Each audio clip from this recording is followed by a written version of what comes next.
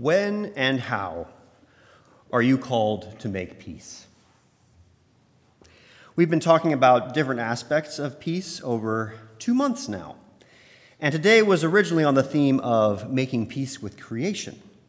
But I figured we'll be talking about that the next 2 Sundays, and that probably would be a subject that others of you would have a lot more to share on. Plus, we skipped over this Sunday earlier in the series. Like you got something to say about making peace with others. What? Are you talking about like sharing a piece of pie or getting on a piece of the action? No. Then maybe you should just say "T-sat" and hobble back to your seat. What are you doing? What? You couldn't wait for me to introduce you? It's just so painful watching you up there with your one wing-a-ling leg and your pathetic attempt to talk about peace by yourself. Okay, well, since you've already made your presence known, I thought in light of all that's going on in the world and in our lives, having someone else up front with me today might be helpful, maybe a bit more enjoyable, clearly. Okay, so Rachel, if you don't mind, thanks. So this is Donnie. He is one of the many, many creations by Lori Everett, who I met while working at Madison Mennonite this past summer. And Lori was kind enough to let me borrow Donnie and a lot of other incredible puppets for a little while. A little while?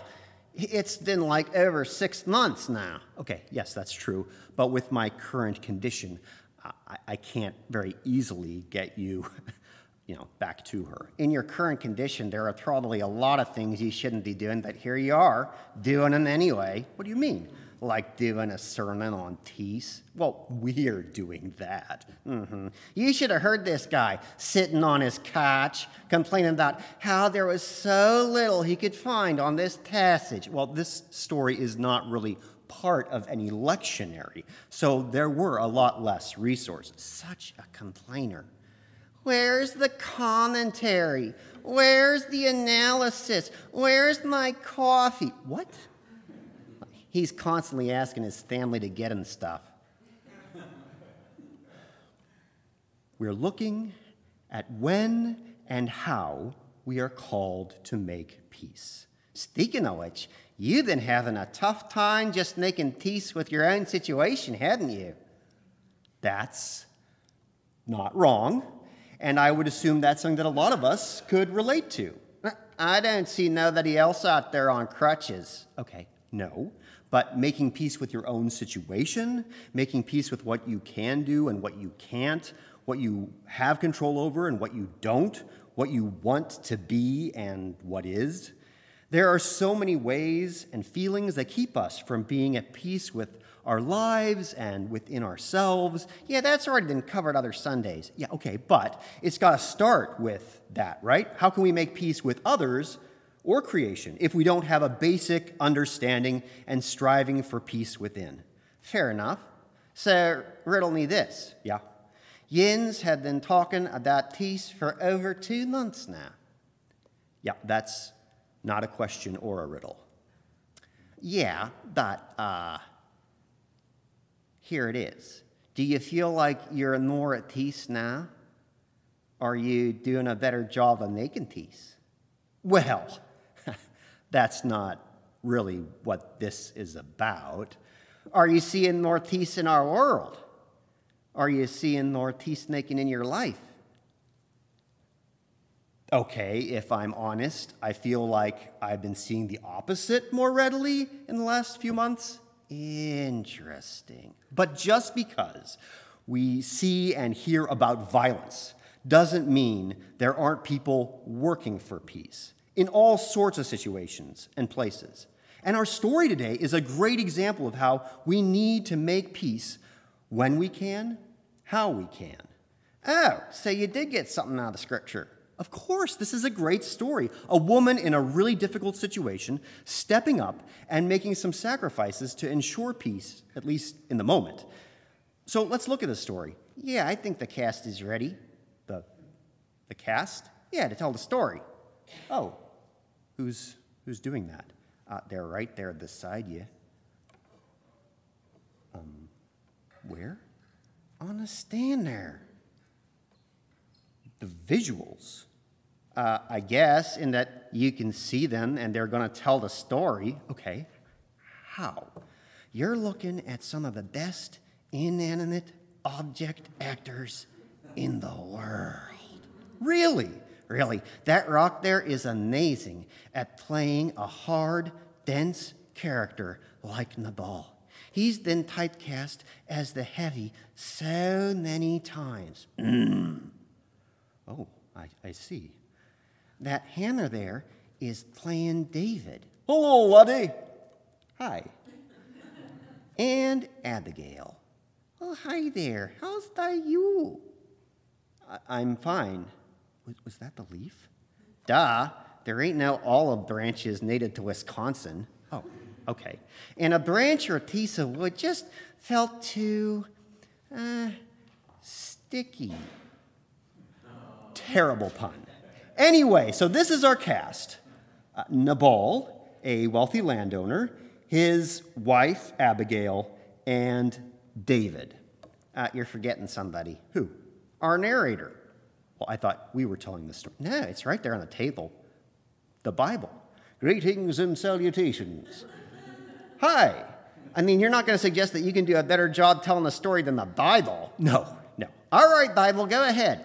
There was a man in Nain whose property was in Carmel. The man was very rich. He had 3,000 sheep and 1,000 goats. He was shearing his sheep in Carmel. That's got to be messy. What? Shearing sheep in Carmel?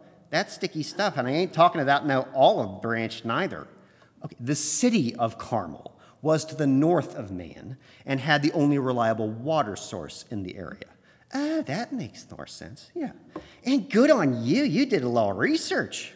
Thank you. Sorry. Now, the name of the man was Nabal. Isn't rock good?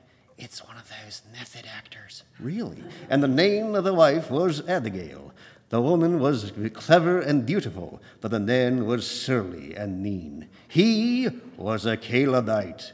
Oh, a Calebite. Say no more. David heard in the wilderness that Nabal was shearing his sheep. So David sent 10 young men and said to them, Go up to Carmel, and go to Nabal and greet him in my name. Thus ye shall salute him. Peace be to you, and peace be to your house, and peace be to all that you have. I hear that you have shearers. Now, your shepherds have been with us, and we did hear them, and did no harm, and they missed nothing. All the time they are in Carmel. Ask your young men, and they'll tell you. Therefore, let my men find favor in your sight, for we have come on a feast day. Please give whatever you have at hand to your servants and to your son David. So just to clarify, David has been hiding out in the hills with several hundred followers because King Samuel wanted to kill him, and they were making a living staying alive by providing protection for people like Nabal. That sounds kind of like a mob technique. Yeah, and note that David talks about peace to Nabal, all his house, all of his things, if he gives whatever he has at hand to David. That sounds like it could be a nice request. Or a threat. Peace be to you, and give me. I mean, not wrong. Sorry. When David's young men came, they said all this to Nabal in the name of David, and then they waited. But Nabal answered David's servants, Who is David? Who is the son of Jesse? There are many servants today who are breaking away from their masters. Shall I take my bread and my water and the meat that I had butchered for my shearers and give it to men who will come from I do not know where? Oh, he's good. He's very good. So David's young men turned away and came back and told him all this. David said to his men, Every man strap on his sword. And every man strapped on his sword. David also strapped on his sword. This is a lot of sword straps. And about 400 men went up after David, while 200 remained with the baggage. But one of the young men told Abigail, Nabal's wife. Who's playing the young man? Oops, we forgot to cast that. I can do it. Who said that? You're 10, duh. Oh, sorry. I don't have a lot of acting experience, but I have done a lot of writing, so that's got to count for something, right? Go for it. Dive, get in the queue. But one of them young men told Abigail, Nabal's wife. David sent messengers out of the wilderness to salute our master, and he shouted insults at them. Yet the men were very good to us, and we suffered no harm. We never missed anything when we were in the fields as long as we were with them. They were a wall to us by night and by day. All the while we were with them, keeping the sheep. Now, therefore, know this and consider what you should do. For evil has been decided against our master and against all his house. He is so ill-natured that no one can speak to him. Well done. That was quite the monologue. Give it up for the 10. Thank you. Thank you. Oh! Sorry. And then Abigail hurried and took 200 loaves, 2 skins of wine, 5 sheep ready dressed, 5 measures of parched grain, 100 clusters of raisins, and 200 cakes of figs, and a partridge in a pear tree. Sorry, that's just a whole lot of stuff to take down there. She loaded them on donkeys and said to her young men, Oh, you just go on ahead of me there. I'll be coming after you. But she did not tell her husband Nabal. As she rode on the donkey, he came down over the mountain. David and his men came towards her, and she met them. Now David said, Surely it was in vain that I protected all this fellow has in the wilderness, so that nothing was missed of all that belonged to him, but he has returned to me evil for good. God do so to David, and more so also, if by morning I leave as much as one nail of all who belong to him. So, that was a threat, right? It sounded like a threat. Yeah, David was saying that God should kill David and do worse if David doesn't kill every male in Nabal's house. Oh, so he's about to commit mass murder. Yeah. That's messed up. When Abigail saw David, she hurried and alighted from the donkey and fell before David on her face. That had to hurt. Bowing to the ground, she fell at his feet and said, Oh, upon me alone, my lord, be the guilt. Please let your servant speak in your ears and hear the words of your servant. My lord, do not take seriously this ill-natured fella, Nadal, for as his name is, so is he.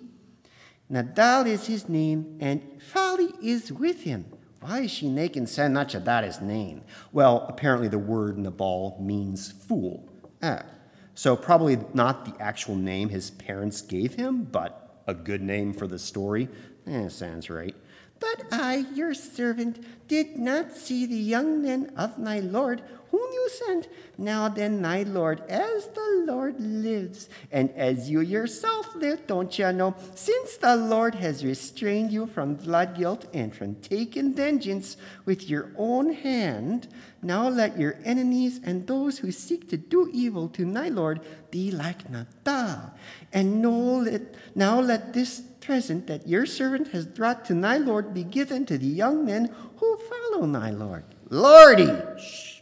Please forgive the trespass of your servant, for the Lord will certainly make my lord a sure house, because my lord is fighting the battles of the Lord, and evil shall not be found in you as long as you live, oh, for Pete's sake. If anyone should rise up to pursue you and to seek your life, the life of my Lord shall be bound in the bundle of the living under the care of the Lord your God. There is so much Lord talk. It's hard to distinguish when she's talking about Lord David and when she's talking about the Lord God Almighty. I know. Oh, what? I wonder if that's not thy design. Oh, yeah? Like she's stroking David's ego. Kind of sounds like it to me. Oh, that the lives of your enemies he shall sling out as the hollow of a sling to leave you me. When the Lord has done tonight, Lord, according to all the good that he has spoken concerning you, and has appointed you prince over Israel, thy Lord shall have no cause of grief or pangs of conscience, or for having shed blood without cause, or for having saved himself. Yep, totally stroking his ego. And when the Lord has dealt with my Lord, then remember your servant. David said to Abigail, Bless thee the Lord, the God of Israel, who sent you to meet me today. Bless thee your good sense, and bless thee you, who have kept me today from blood guilt and from avenging myself by my own hand. For surely as the Lord, the God of Israel lives, who has restrained me from hurting you, unless you had hurried and come to meet me, truly by morning there would not have been left to Nabal as much as one nail. Man, David's coming off as a total tool. Shh, we're almost done. Sorry. Then David received from her hand what she had brought in. He said to her, Go up to your house in peace. See, I have heeded your voice. I have granted your petition. That's it? Yep. Weren't our actors terrific? Big round of applause. Thank you. Well, to clarify, that's it for our story today of Abigail saving her entire house from being mass murdered. What continues afterward is that Nabal finds out and is so stunned by what his wife has done that he has a stroke and dies a couple days later. What? Yeah, and then Abigail ends up marrying David. It's not clear that if she does so because she wants to or because she has to. And David goes on to commit all kinds of murder in his ascent and ruling on the throne. Sheesh, the Old Testament, am I right? But Abigail does stop David from killing a bunch of people in our story today.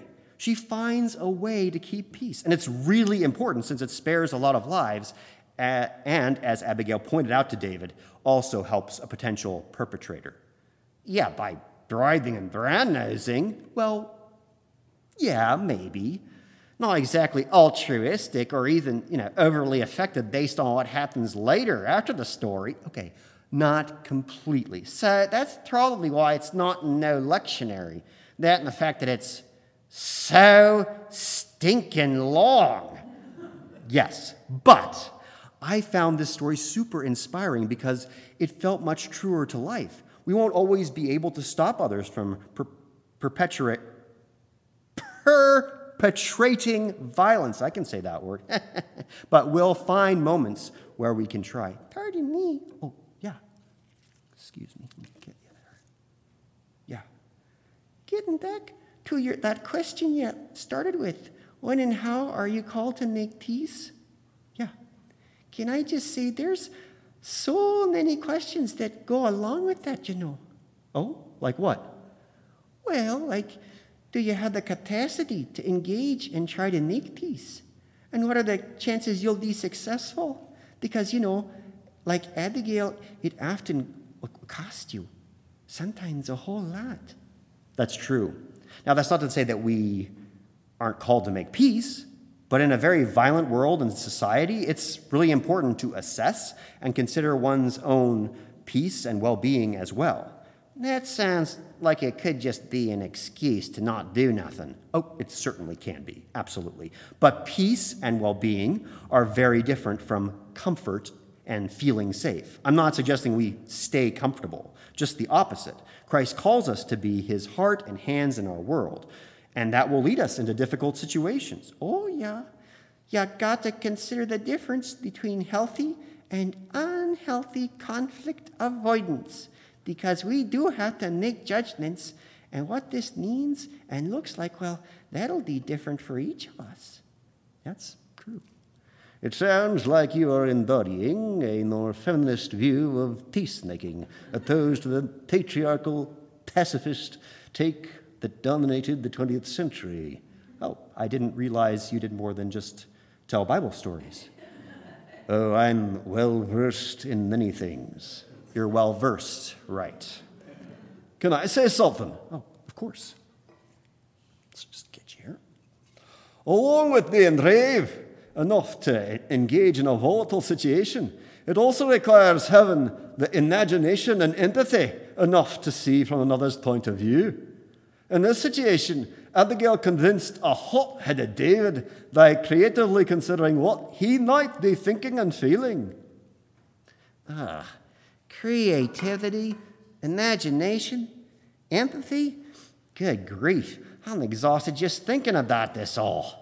Peace building can be very challenging, frustrating, and can even cause personal risk. Hey. Oh, yeah, you want to share something? Yeah, quite honestly, it can also be hard to not perpetuate violence ourselves. That's true. Well, I don't think anybody here is going to go out and get in a fight. I mean, I know Ray was a wrestler, but I don't see him getting in a brawl. I mean, no fisticuffs or nothing. No, but there are many different forms of violence. Obviously, there's physical violence, but there are so many ways that our words and actions can serve to be violent and hurtful. And sometimes our emotions and disagreements can get the best of us. That's true. Like Nabal being stubborn and wanting to keep what's his, and David feeling like Nabal owed him something. Exactly. Which brings us back to the question for each of us. When and where are you called to make peace? Because like Abigail, we know we'll find ourselves in situations where we're going to feel compelled to try to make peace. My head's hurting. I feel like I got more questions than answers. I find that usually means I'm on the right track. Being curious and loving seems to always be more helpful than being defensive or just offering answers. All of you have been so helpful for me today. What are some questions you all have? Well, for starters, how do you participate in God's peace at work in your life? In the communities you're a part of? Are there people or entities who demonstrate to you what this peacemaking might look like? I got one. Sure. In what ways are those that do violence harmed by their actions? Have you ever been caught in the middle of a conflict where both sides behave badly? What did you do? What do you wish you had done? Thanks. Well, I got one for you. Okay.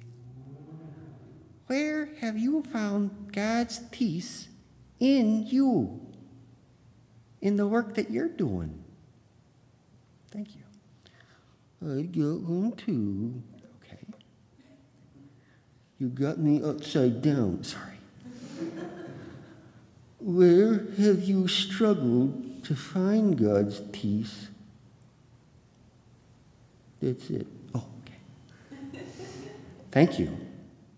And let me just say, as someone who has had to rely on others a lot of late, and as we just recognized All Saints' Day this last week, that we shouldn't forget the cloud of witnesses that surround us. While each of us are called to make peace in our own way and in our own time, we are not alone. We can and should lean on those that give us strength, whether they be people you can reach out to in your day-to-day life, or the saints that reside with us from beyond the grave,